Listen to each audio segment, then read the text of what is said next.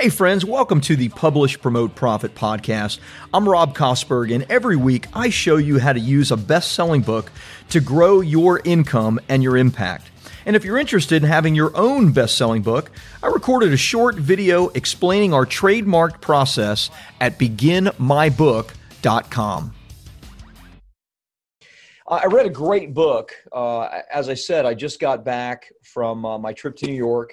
So, nonstop flight to New York. I love to read, which that's at least good, seeing as I own bestseller publishing. But I read this book by Keith Cunningham called The Road Less Stupid. And I was attracted. I know of Keith. I know some of the things that he teaches. He's a great CEO and business coach. And I was attracted by the title of it, right? Books are bought on covers and titles. So there you go. And I knew in general what it was about, but I wanted to dive in. So I read the entire book on the flight out, which is about a 5-hour flight. So you can get through the whole book in about 5 hours. And then on the way back, actually, while I was in New York, I spent a little bit of time in between appointments and all those various things. I spent some time just really thinking through what I learned from the book and then going back through it. And then, of course, on the flight back, I did some of that as well. And that's really what I wanted to share with you today is I want to talk to you today about, I think, one of the most overlooked areas in our business growth, in, using our books, writing our books, communicating with our ideal audience. And that is having what Keith calls thinking time. And I've always done that, but perhaps not as organized as Keith has, and not as regularly as he has. And so it really has motivated me to really kind of up my game when it comes to thinking time. And, I've heard it discussed in a couple of different ways in the past. I've heard it discussed as, you should really be spending time working on the business instead of in the business, right? And most of us, we're in the business the majority of the time, meaning that if we're a coach, we're coaching. If we're a consultant, we're consulting. If we're a doctor, we're doctoring, right? And yet there needs to be times that we're really thinking outside of the actual doing of our expertise and thinking instead about what it means to grow our business, what it means to, reach certain milestones within our business, why we're not maybe reaching goals if we want to, why there are certain aspects of our businesses that aren't growing or any of our life for that matter that aren't growing the way that we want to. He said something in the beginning of the book that to me really rang true. And those of you that know my story know that, I ran a pretty successful real estate related business in the early 2000s. And then when 2008 rolled around, that business went all the way to zero and I rode it all the way into the ground. And I often look back at that time and I think, what would I have done differently that could have helped me to avoid it? And oftentimes, you see entrepreneurs go through really difficult times in their business and they learn from it, hopefully, right? Hopefully I learned from it. And that makes them more prepared in the future. But I would dare say that I think that I could have avoided certainly the depth of pain that I experienced in 2008, 2009, on into writing my first book, Life After Debt, which is right up there. And then the growing of my financial services company. I think I could have avoided it had I spent more time really thinking about the challenges, the obstacles, the difficulties, and what we were experiencing in the marketplace. Because looking back now with 2020 vision, I look at that and I go, it was obvious, right? And I wasn't a kid. I was in my early 40s at that time. It was obvious that there were some real holes that some people, smart people, saw. And oftentimes it's not because of their intellect or because of their IQ, perhaps, but it's because they really thought about it and thought about what the holes were. So I think, we've using, furthering this point of discussion, we have been on a bull run in the markets and in the economy for over 10 years now, which actually is the largest bull run, meaning growth of the markets and the economy in history. So there's no question that we are going to be facing some turmoil in the markets. Whether it's a recession in 2020 or 2021 or not, I don't know. Whether it's, a 20% dip in the markets or a 50% dip in the market, I don't know any of those things. But what I do know is that we can't keep growing forever, right? Things are as good now in one sense as they have been in our generation, right? Lowest unemployment, cheapest money. So it's time, again, using this same train of thought, that some real thought goes into, okay, what does the future look like? And are we prepared for an economy that perhaps isn't as good in the future as it is right now? And that may lead to 100 other questions, but I think this idea of thinking time and I'm committing to doing this at least 2 or 3 times a week now. I think this idea of thinking time can really help you to avoid some of the tremendous pain that is avoidable for the future. So what I want to do is I want to give you, I've given you in one sense the reason for it, right? I'm trying to give you a little bit of the purpose and the idea behind it.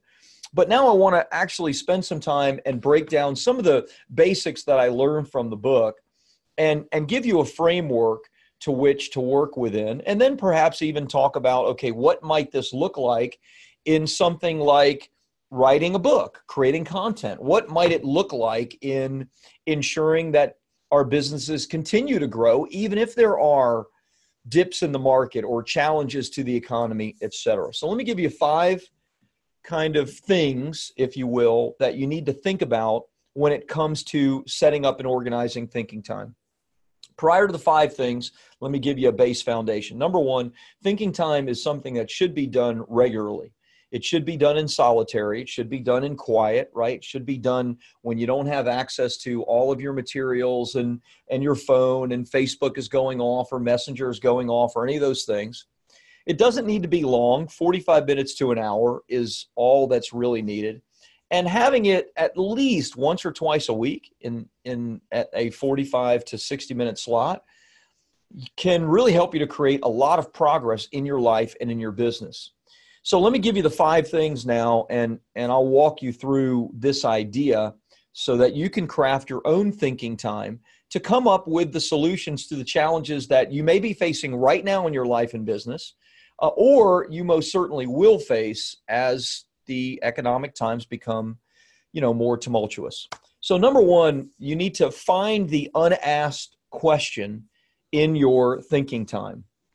Find the unasked question. What does that mean? It means that oftentimes it's not the solution that is as important as making sure that you're asking the right question in your life and in your business. So instead of a question like, why is my business not growing? Or, why can't I get Facebook ads to work in my business? Or why is my book not selling? You need to reframe it in such a way that you can come up with a solution that really is viable. So a better frame of the question might be, instead of why is my book not selling, it might be, how might I sell more copies of my book so that I can achieve, greater client attraction or more speaking engagements or fill in the blank.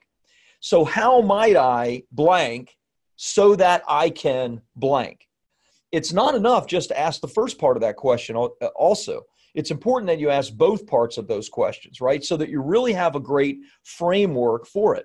How might I achieve blank? Not the negative version of, why is it not selling, or why is my business not growing, or why do my Facebook ads suck, or fill in the blank. But instead, how might I achieve this so that I can get the ultimate goal that I'm looking for? That's number 1. Find the unasked question. Number 2, separate the problem from the symptom. Separate the problem from the symptom. If you've ever been to any of our client events that we do or any of the BSP events that we do, one of the things that I always talk about is I talk about finding the gap, right?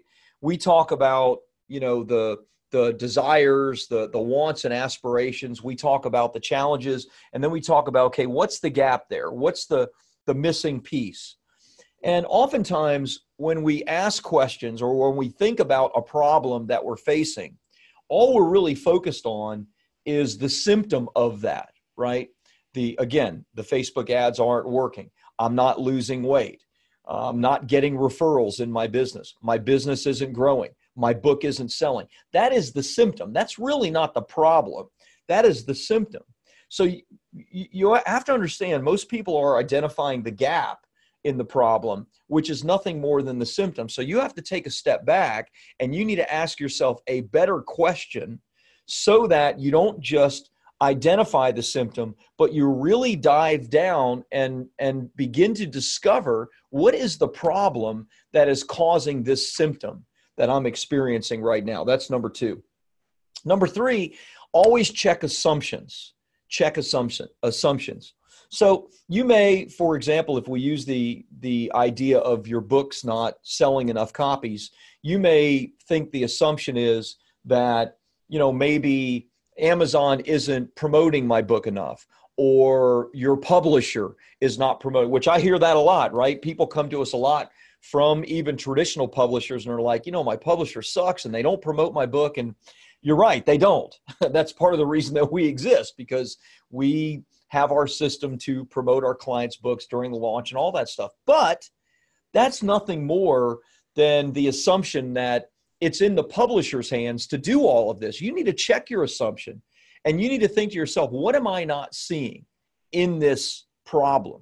And start asking yourself questions so that you begin seeing the bigger picture, right? Taking full responsibility for the problem that's being faced and asking the right questions so that you can come to the answer of it. Number 4. Number 3 was check assumptions. Number 4, consider second order consequences.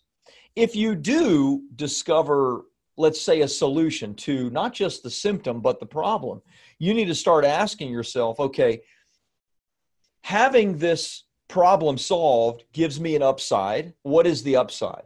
Having this problem solved gives me a downside, potentially. What is the downside? And can I live with the downside? If the downside to the solution to one of your problems is that you need to hire more staff, or the solution is something that's going to require some type of ongoing cost, you'll have to think, right? Can I live with the additional cost involved in solving this problem? Or is the upside worth it? So these are questions that you have to ask yourself to ensure that you're looking at both the upside and the downside to the solution that you're coming up with.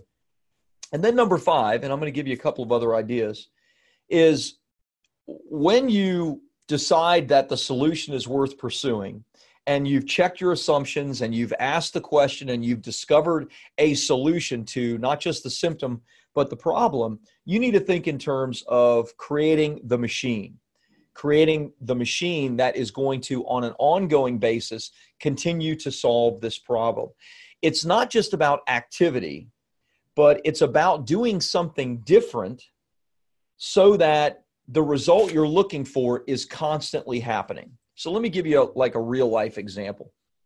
One of the things that I've been thinking about lately with bestseller publishing is, we get some of our best clients from referrals. But as you know, we spend a lot of money, and I write books and have a big email list, and we're using social media like crazy because we're always bringing new clients in. We're always letting new people know about who we are. And that is one of our strategies, and that's a really important strategy, and I recommend that to all of you. However, when you're bringing in 15, 20, 25 new clients via social media every single month, the assumption is we should be getting referrals that are continuing to grow as well from these clients that we're successfully helping to launch their book to bestseller, get on media and PR. And you know what we offer at BSP. We guarantee the results. So we have clients every single day that are appearing on TV and that are appearing on podcast and radio and blogs and all kinds of cool things. And so I'm asking myself, why are we not getting more referrals from these clients that, wow, we just booked them on 9 television appearances. They're thrilled. They're posting all over social media about how, and they're showing their TV appearance and they're just so excited. Why are we not referring? Why are we not getting more referrals from clearly super excited clients? So I've begun, I haven't spent a solid thinking time on it, but this is something that I'm going to be diving into for a couple reasons. I just shared in the entire beginning part of this about, hey, 10 years of economic growth, 10 years of success in the markets, we're going to have a dip.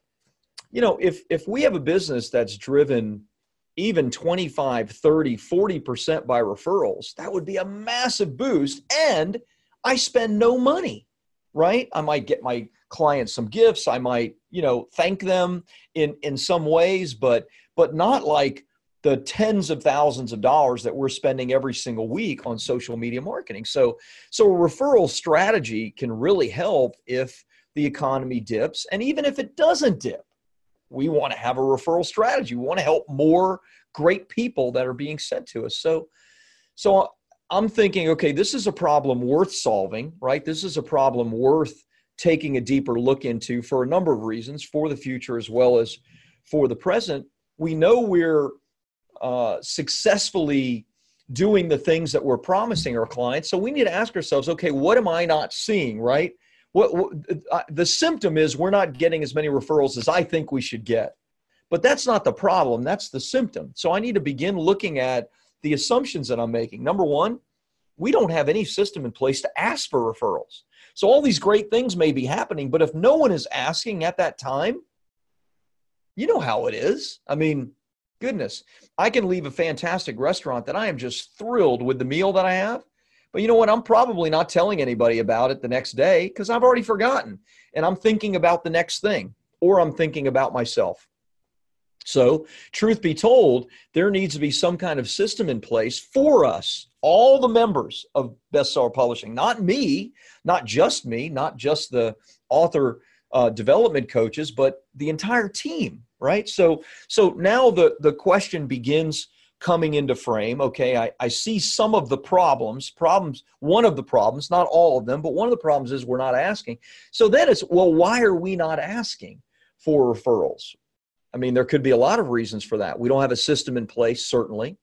Maybe there needs to be some coaching and training around the employees on how to do that, right? So it doesn't feel weird. Maybe they feel uncomfortable, right? Because it could feel like a little swarmy, like, oh, we've done this for you, now give us something in return. But you know what? What I've learned is when I have a great meal at a restaurant or when I experience great service, I want to tell other people about that great service. So if a waiter said, hey, here's our card, please share it with someone else, I'd go, of course, this was fantastic.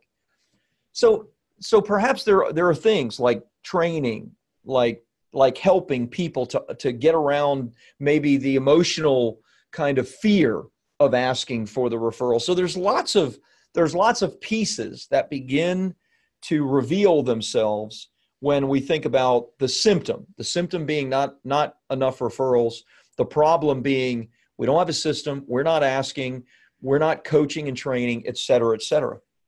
So a thinking time, right? And by the way, one thinking time may not be enough to really boil down a solution to this kind of a problem, right? It may take several thinking times to really decide on the first kind of measured attack that we're going to take. And then it may take ultimately more thinking times to figure out, okay, we're doing better, we're up, our referrals have doubled, but we can still do better, or people need more training, or fill in the blank. Now, so I'm giving you a real life example of something that I've been thinking about in light of everything from the economy to the number of clients that we serve to the results that we get our clients, et cetera, right? This is for me. What you need to do is you need to start asking some questions for yourself and for your business. right? If your book has been out for any length of time and you're looking at your book and it's not driving new clients to you, it's not getting you speaking engagements like you want, it's not getting you on the media, then you need to start asking yourself some hard questions. This is not just going to happen magically and by itself. You need to take some time, thinking time, and really discover, okay, I see the symptom clearly. I want more speaking engagements and I'm not getting it. Or I want more clients and I'm not getting them from my book. And so now you've got the symptom. You need to start thinking through, okay, let's separate the problem from the symptoms. What are the problems that are leading to this symptom? And then what am I not seeing? Check for your assumptions, right? Consider the consequences of, okay, here's the upside, here's the downside. When you begin thinking through all of this, and by the way, right, on this subject matter, I talk about it every single week, right? This is one of the off weeks where I've decided to talk about a book that I read that's really helped me. But this is something that you need to be thinking about on a regular basis for your business and how you wish to use your book. This is your greatest asset in your business. I'm telling you, this is a supercharger. This is so powerful. It is your greatest asset. But if you don't have, through your own thinking time, it figured out how to use this to get what you want, right? How might I use my book more so that I can gain more clients? If you haven't really come up with the solutions to that problem, only you can do that for your business. So a thinking time weekly, 1, 2, 3 times where you're just pulling away for 45 minutes, 60 minutes, etc., and you're really thinking through, okay, let's get some clarity. What are the reasons?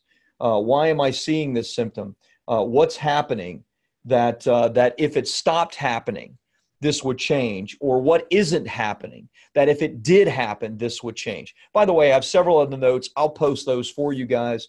But I wanted to share this with you because it was powerful enough for me to decide to make some changes. And the changes for me are, I want to do this more often, not less often. And there are certain things, I'm a pretty disciplined person, but there are certain things that I have struggled with in one way or another within my business for a long time, within my business, within my personal life, where I go, you know what, I need to, it's not enough just to buy a thing, right, to fix this problem. It's not enough just to throw money at it, right?